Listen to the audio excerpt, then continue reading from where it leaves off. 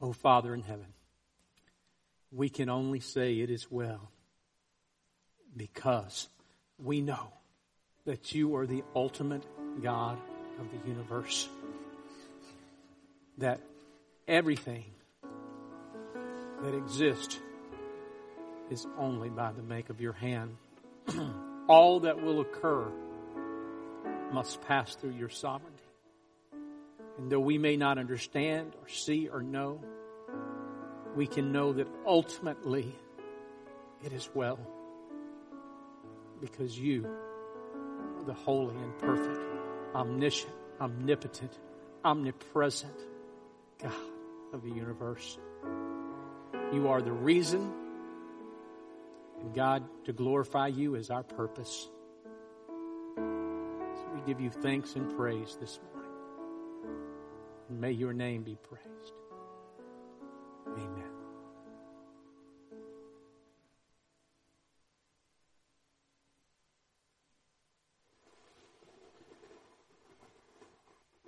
Well, good morning. Glad to have each and every one of you here with us this morning. And we are talking about exploring God. Last week, Chad Williams did a great job of sharing his story and his testimony. But also, he shared a little bit about a case for God. And I think, as Hebrews chapter 11, verse 6 says, and without faith it's impossible for us to please Him. And whoever would draw near to God must believe that He exists and rewards those who seek Him. Erwin Schrödinger, an Austrian theoretical physicist, says this. He says, he's very famous in the area of quantum physics. When it comes to those things that are most important, who am I, where did I come from, and where am I going, who is God, and what is the will of God, science is deathly silent. In January, in the Time magazine, talked about the mystery of conscience. And Dr. Steven Pinker, who is professor of psychology at Harvard, was marveling about the brain, marveling about our existence. And he says this, think about it, why we remind ourselves sometime that life is short.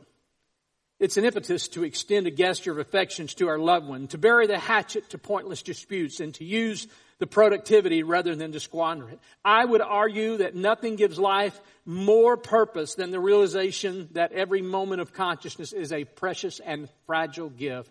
He concludes, nothing gives life more purpose than knowing that these are the only moments we have.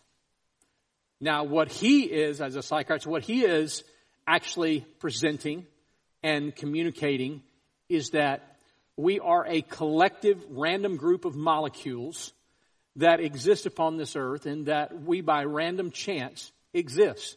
There is no purpose. There is no meaning.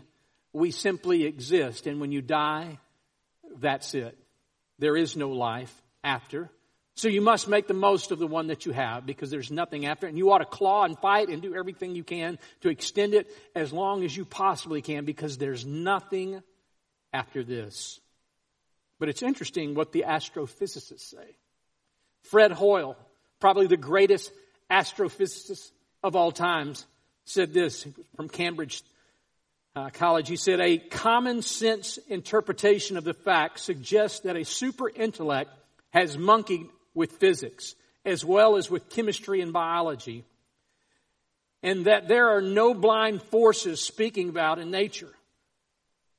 The numbers one calculates from the facts seem to me so overwhelming as to put the conclusion almost beyond question. George Ellis, another Cambridge astrophysicist, said, amazing fine-tuning occurs in the laws that make the complexity possible. Realization of the complexity of what is accomplished makes it very difficult not to use the word miraculous. Now, these are not Christian, or certainly Dr. Eller. These are not Christians necessarily saying this. They're saying, as astrophysicists, without taking stand as to the cosmological status of the world. Paul Davies, another astrophysicist, says this, There is, for me, powerful evidence there is something going on behind it all. It seems as though somebody has fine-tuned nature's numbers to make the universe. The impression of design is overwhelming. He goes on to say, the laws of physics seemed to be the product of exceedingly ingenious design. The universe must have a purpose. Now that's what the astrophysicists say. But we already know there is design. We already know that there is a creator. There can be no purpose in life. Just as the Harvard professor said, there can be no purpose in life if there is no creator of life. You've read the book by Lee Strobel, and I highly recommend it if you struggle or you know someone who struggles with this issue, called The Case for the Creator. There's a case for Christ, there's a case for faith, and he's written a book called The Case for the Creator. And I want to give you just a few simple reasons you can believe there's a creator, a few simple arguments, a few simple points. First of all, origin. When we think about our origin, you have to come to one of two conclusions. That there is no personal agent, that everything in life has happened by random coincidence. There is no design, there is no order, there is no purpose. And you will die and that will be the end of it. There is no ultimate justice for the injustice that is going on right now. Or you can choose to believe that God is the ultimate creator and that He is the creator of all life and of all things. That there is no meaning, if you believe there is no God, that we are simply an accident. There is no meaning. There is no meaning. It is random chance. Or you can choose to believe that there is a creator. And if there's a creator, there is a purpose for life. When we create things for purpose. If you choose to say there is no God, we cannot know that if you choose to take agnosticism to its literal conclusion, there are no absolute morals. You cannot say something is right or wrong. It's simply about existence, survival. But if we believe there's a God, there is truth. And there are ethical grounds of God's nature. There is right and there is wrong. If there is no God, there's nothing after this life. It all ends. All the toys get put back in the box. They put you in a hole. We throw dirt on it. We go back in. We eat potato salad, and that's the end of it. That's all there is. But if we believe in the God of the Bible, this is what we can know. When you ask the questions, what about all the suffering? What about the injustice in the world? What about the evil people in the world? Here's what we can know, is that the God of the Bible will bring about eternal justice for all those who have been condemned.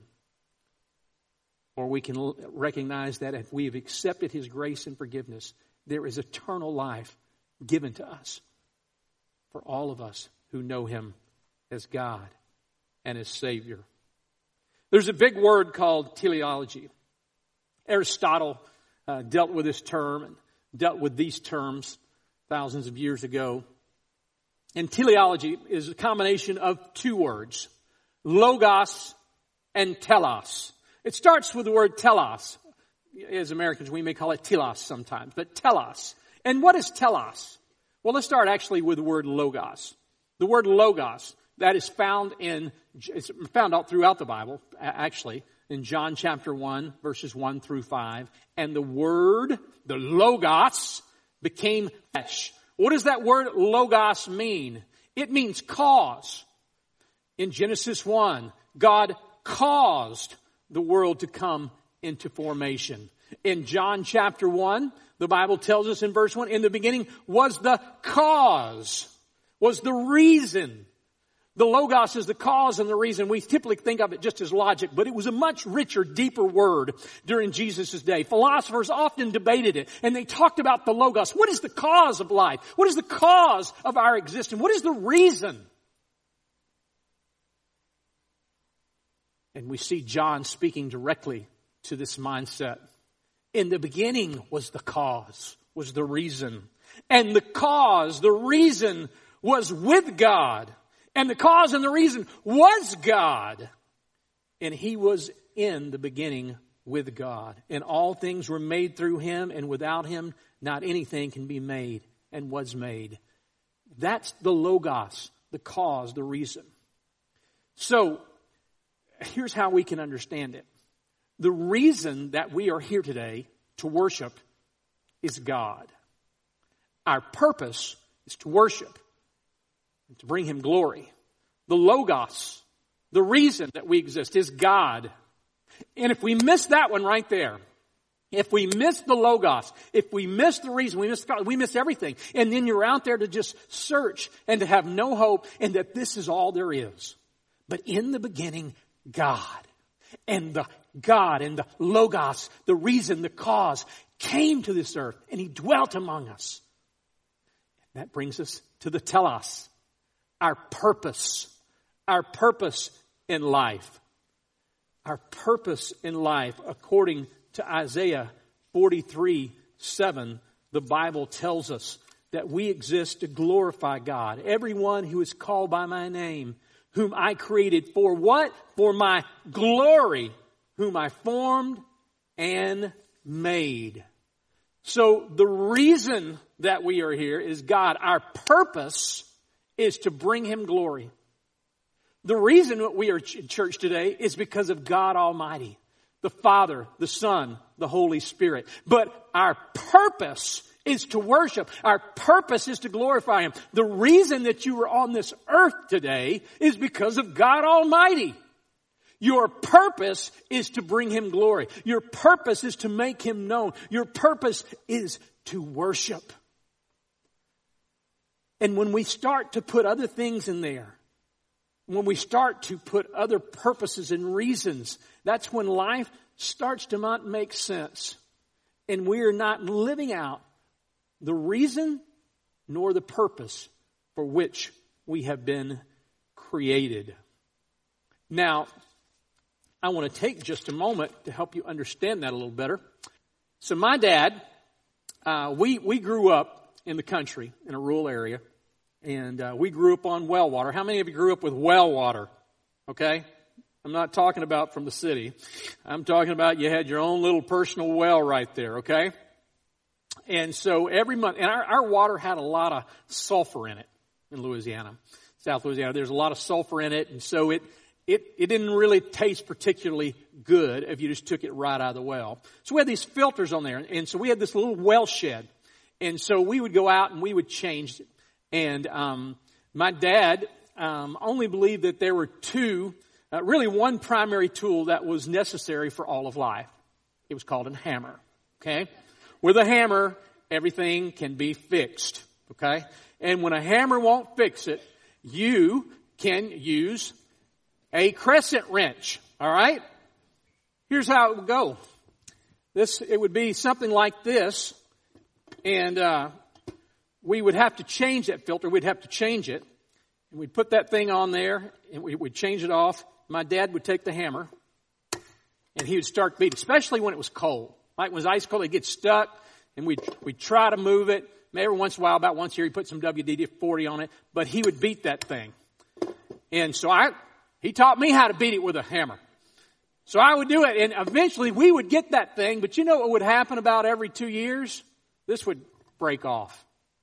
We'd have to go in and get another. We wouldn't have water for 3 or 4 days because I'd just broken it, and because I'd learned from my father how to use a hammer properly. Let that be a lesson, you men. That's why we have something called Man Up for people like me who only used how to use a hammer properly and improperly. And what's funny is it would work for a while. It would actually work. I could knock that thing off and then beat another one on there, and it would work for a while. But soon the threads would start to break down, and it would break, and then we didn't have any water. So then we'd have to go buy another one. Instead of buying some tools that actually worked, we'd go buy another one. And we'd go through this process for a year, 18 months. We'd use this hammer, and we would just beat on it all the time.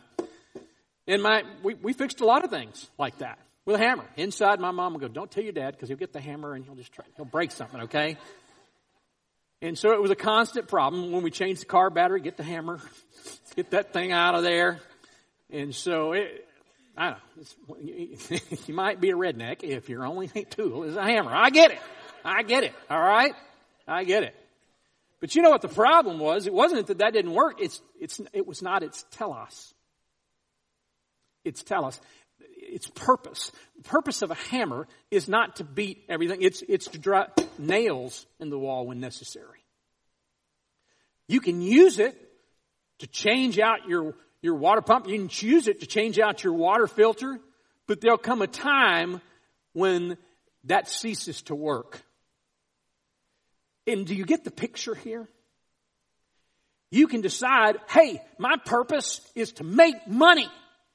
And you can make money. And that will work for a while. But there'll come a day when that purpose no longer provides, no longer satisfies. You know, if I could just have children, I'd be happy. If I could just have the right spouse, and we get that. And then we realize, you know what? That does not ultimately fulfill me. It's like saying a hammer is going to be our purpose. But you see, telos, that word telos, purpose, our purpose is to become complete in Him, to meet the chief end for which we exist. So with that understanding, I want us to look at Romans chapter 1 for just a moment. Romans chapter 1. Understanding what our Logos, what is the Logos? That is Christ Jesus. And that our purpose is to worship, to bring Him praise, to glorify Him. Many times people say, well, what about people who don't know? Well, the Bible tells us in Romans chapter 1, verse 18, but the wrath of God, which simply means His settled indignation, His resolve that He is ultimately going to deal with sin, that He is in that process, He's going to deal with sin. His ultimate justice might be another way to understand. The ultimate justice of God is revealed from heaven against all ungodliness and unrighteousness of men, who by their unrighteousness suppress the truth. Paul is saying here that we are suppressing the truth. Do you recognize that virtually everyone that's born recognizes inwardly that there is a God? Every culture on earth realizes there's a God. Oh yes, there are certain ones that have sought to repress faith, whether it was Stalin or Mussolini, whoever it's been. But then we find out when those regimes are lifted, we see that there have always been believers. And they seek to suppress. Sometimes we hear people who begin to say, I've become an agnostic. And what they're really doing is they're suppressing. And the picture here in the Greek is the same word, and you've heard it mentioned before. It's like having a beach ball in the water, and you're trying to stuff it down. You're trying to suppress it, but you know it's going to come up. You can cover it up, but at the end of the day, its nature is to come up. That's the truth. That's the nature of who we are, that we know, that screams that there is a creator. And so we can suppress the truth, for what can be known about God is plain to them because God has shown it to them. God reveals Himself. Now this is called natural revelation. We believe the Bible is special revelation, but natural revelation, as we look upon the creation of God, as we sense within us that there is something. You have to be taught not to believe that there is a God. You have to be taught not to think there's something more. It is natural. For His invisible attributes, namely His eternal power and divine nature, have been clearly perceived. It's been clearly demonstrated. Natural revelation. When we are honest, when everyone is honest. Even Christopher Hitchens, the famous atheist, said, well, what are you going to do at the end if you start to waver and doubt? He said, don't believe me. Don't believe me. If I start to say there's a God, if I start to think there's a God, if I see visions, don't believe me. Talk about suppressing. I want to tell you right now, just don't listen to me. I'm determined to be an atheist. And even if I change my mind, don't listen to me. Anthony Flew, the greatest, probably one of he was the Dawkins of the 20th century, came to the place after 50 years of espousing atheism that he recognized there was a God. He said, I can no longer defend my position. I can no longer deny the evidence. It is welling up inside me, and I see it in the creation, the natural revelation of God. He came to that place where he said, it's true. And what did his friends say? Oh, he's getting old. He's slipping. He doesn't know what he's saying. Suppressing. The Bible tells us that's exactly what people will do. Why? Because they want to be God. You see, if you don't believe there is God, if you believe we are a random creation, just a bag of molecules, then you're God. You get to just make all the decisions. You get to decide. And whatever you want, whatever feels right, you get to do. You get to be in charge. You get to define life. But the Bible says that they have clearly perceived, and ever since the creation of the world, in things that have been made so that they are without excuse. Creation is screaming the existence of God. For although they knew God, they knew there was a God, they did not honor Him as God or give thanks to Him, but they became futile in their thinking, and their foolish hearts were darkened. Again, that picture. Although they knew there was a God, they began to rationalize, they began to think, they began to scheme, and their hearts were darkened. Claiming to be wise, they became fools and exchanged the glory. Remember what we talked about the telos was? The glory, to glory God. Their purpose, and exchanged their purpose for idols. For the immortal God, for images resembling mortal men, birds, animals, and creeping things. There's the picture right there. God has given us something called general or natural revelation. General revelation. First of all, general revelation is this. It's the physical universe that we were just describing. As we look at the complexity, as we look at the fine-tuning of the world that we live in, and that if we were a little closer to the sun, we would burn up. If we were a little further away, all life would cease. If we didn't have the exact moon that we have, life on earth would not be possible, even though we can't figure out how that moon got there. It didn't break off the earth, as scientists for a long time suspected. But now it's believed that two huge asteroids just happened to collide, and it just happened to be there, therefore helping with the gravitational pull on earth. That has to be exactly right. If it was any stronger, the seas would flood our lands. If it was any less, the water would not rage and would not be suitable for life. It would become stagnant. And the minerals and the plankton and everything that goes through the sea is dependent upon that gravitational pull from this moon. You realize even if Jupiter didn't exist, we wouldn't be here. You think about the fine-tuning of life. If it wasn't for lightning injecting nitrogen into the ground, we couldn't know vegetation as we know it. As we begin to look, we see there's incredible complexity and incredible fine-tuning. The general revelation of God that has been given to us. And then there's the conscience of man that we talked about, that you innately know there is something more. Someone has to teach you there's not anything more. You don't find someone who's just a natural atheist, who's born without any messages or without any training to tell them that there is no God, because you naturally know there's something else. There's something more. There's something for which all things were created. It tells you in inner recesses of your heart. That's called general revelation. The physical universe, the conscience of man. But then there's special revelation that we've also received.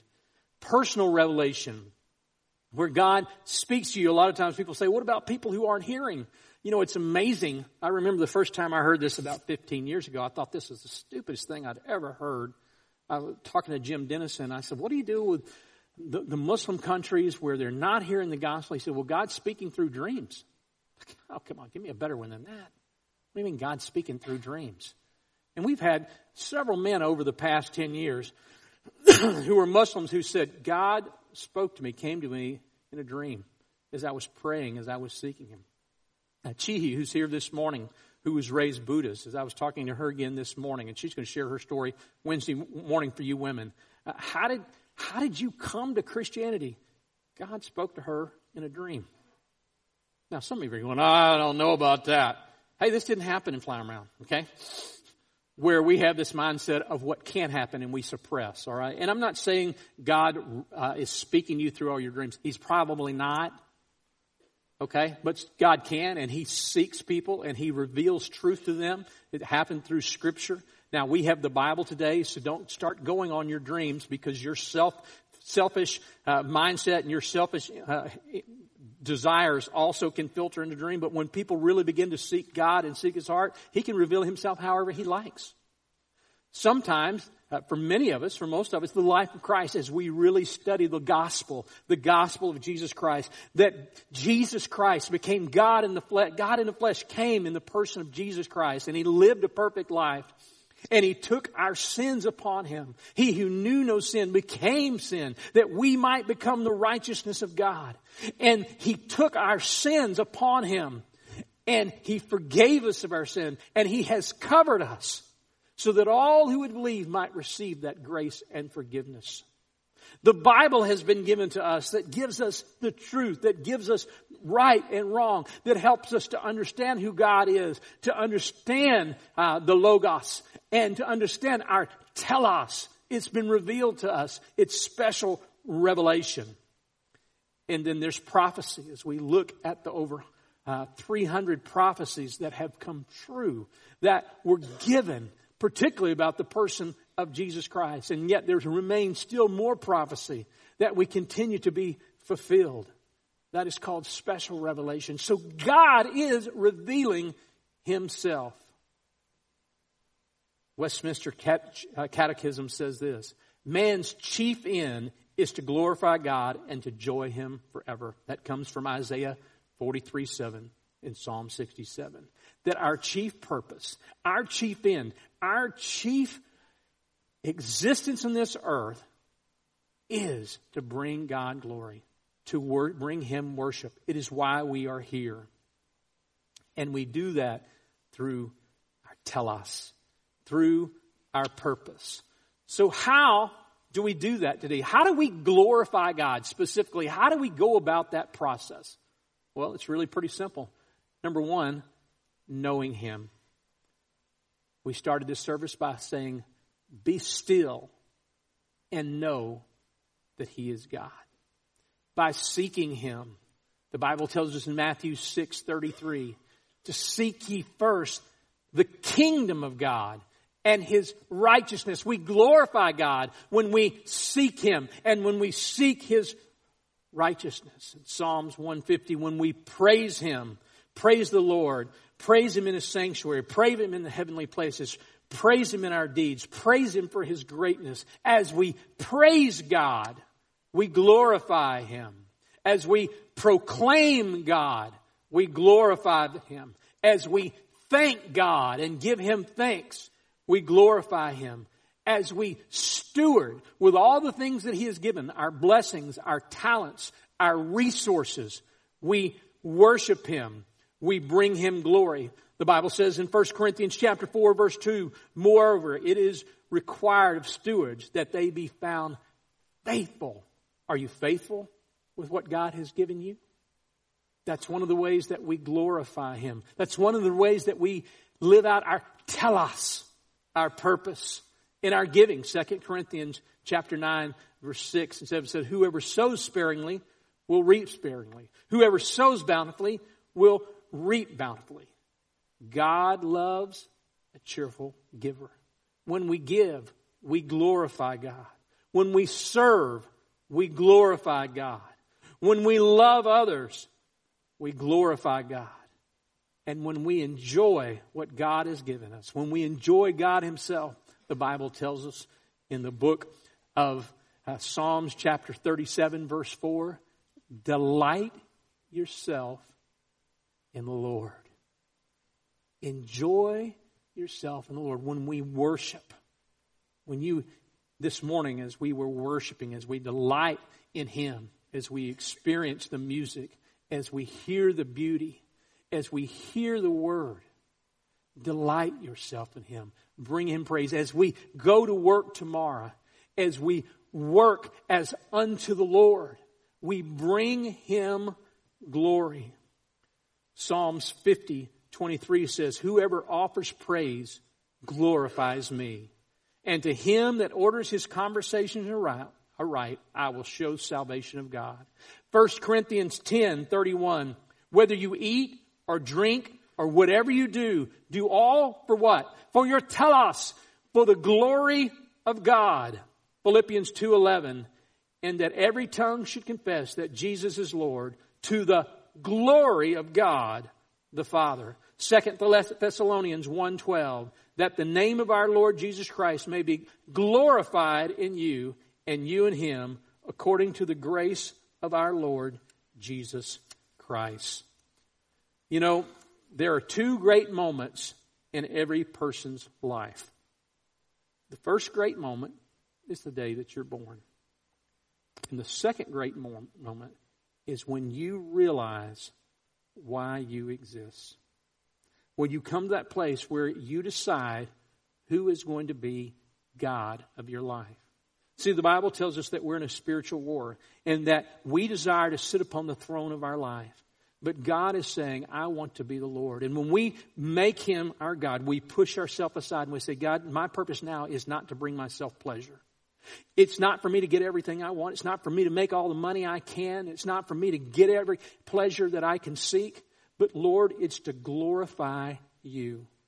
And I want to fulfill my telos, my purpose, by glorifying you. And so I want to use all these things that you've given me for your glory. That's the picture right there. And when we push Him off and when we decide to ignore Him and go on about life about our own way, then it is meaningless.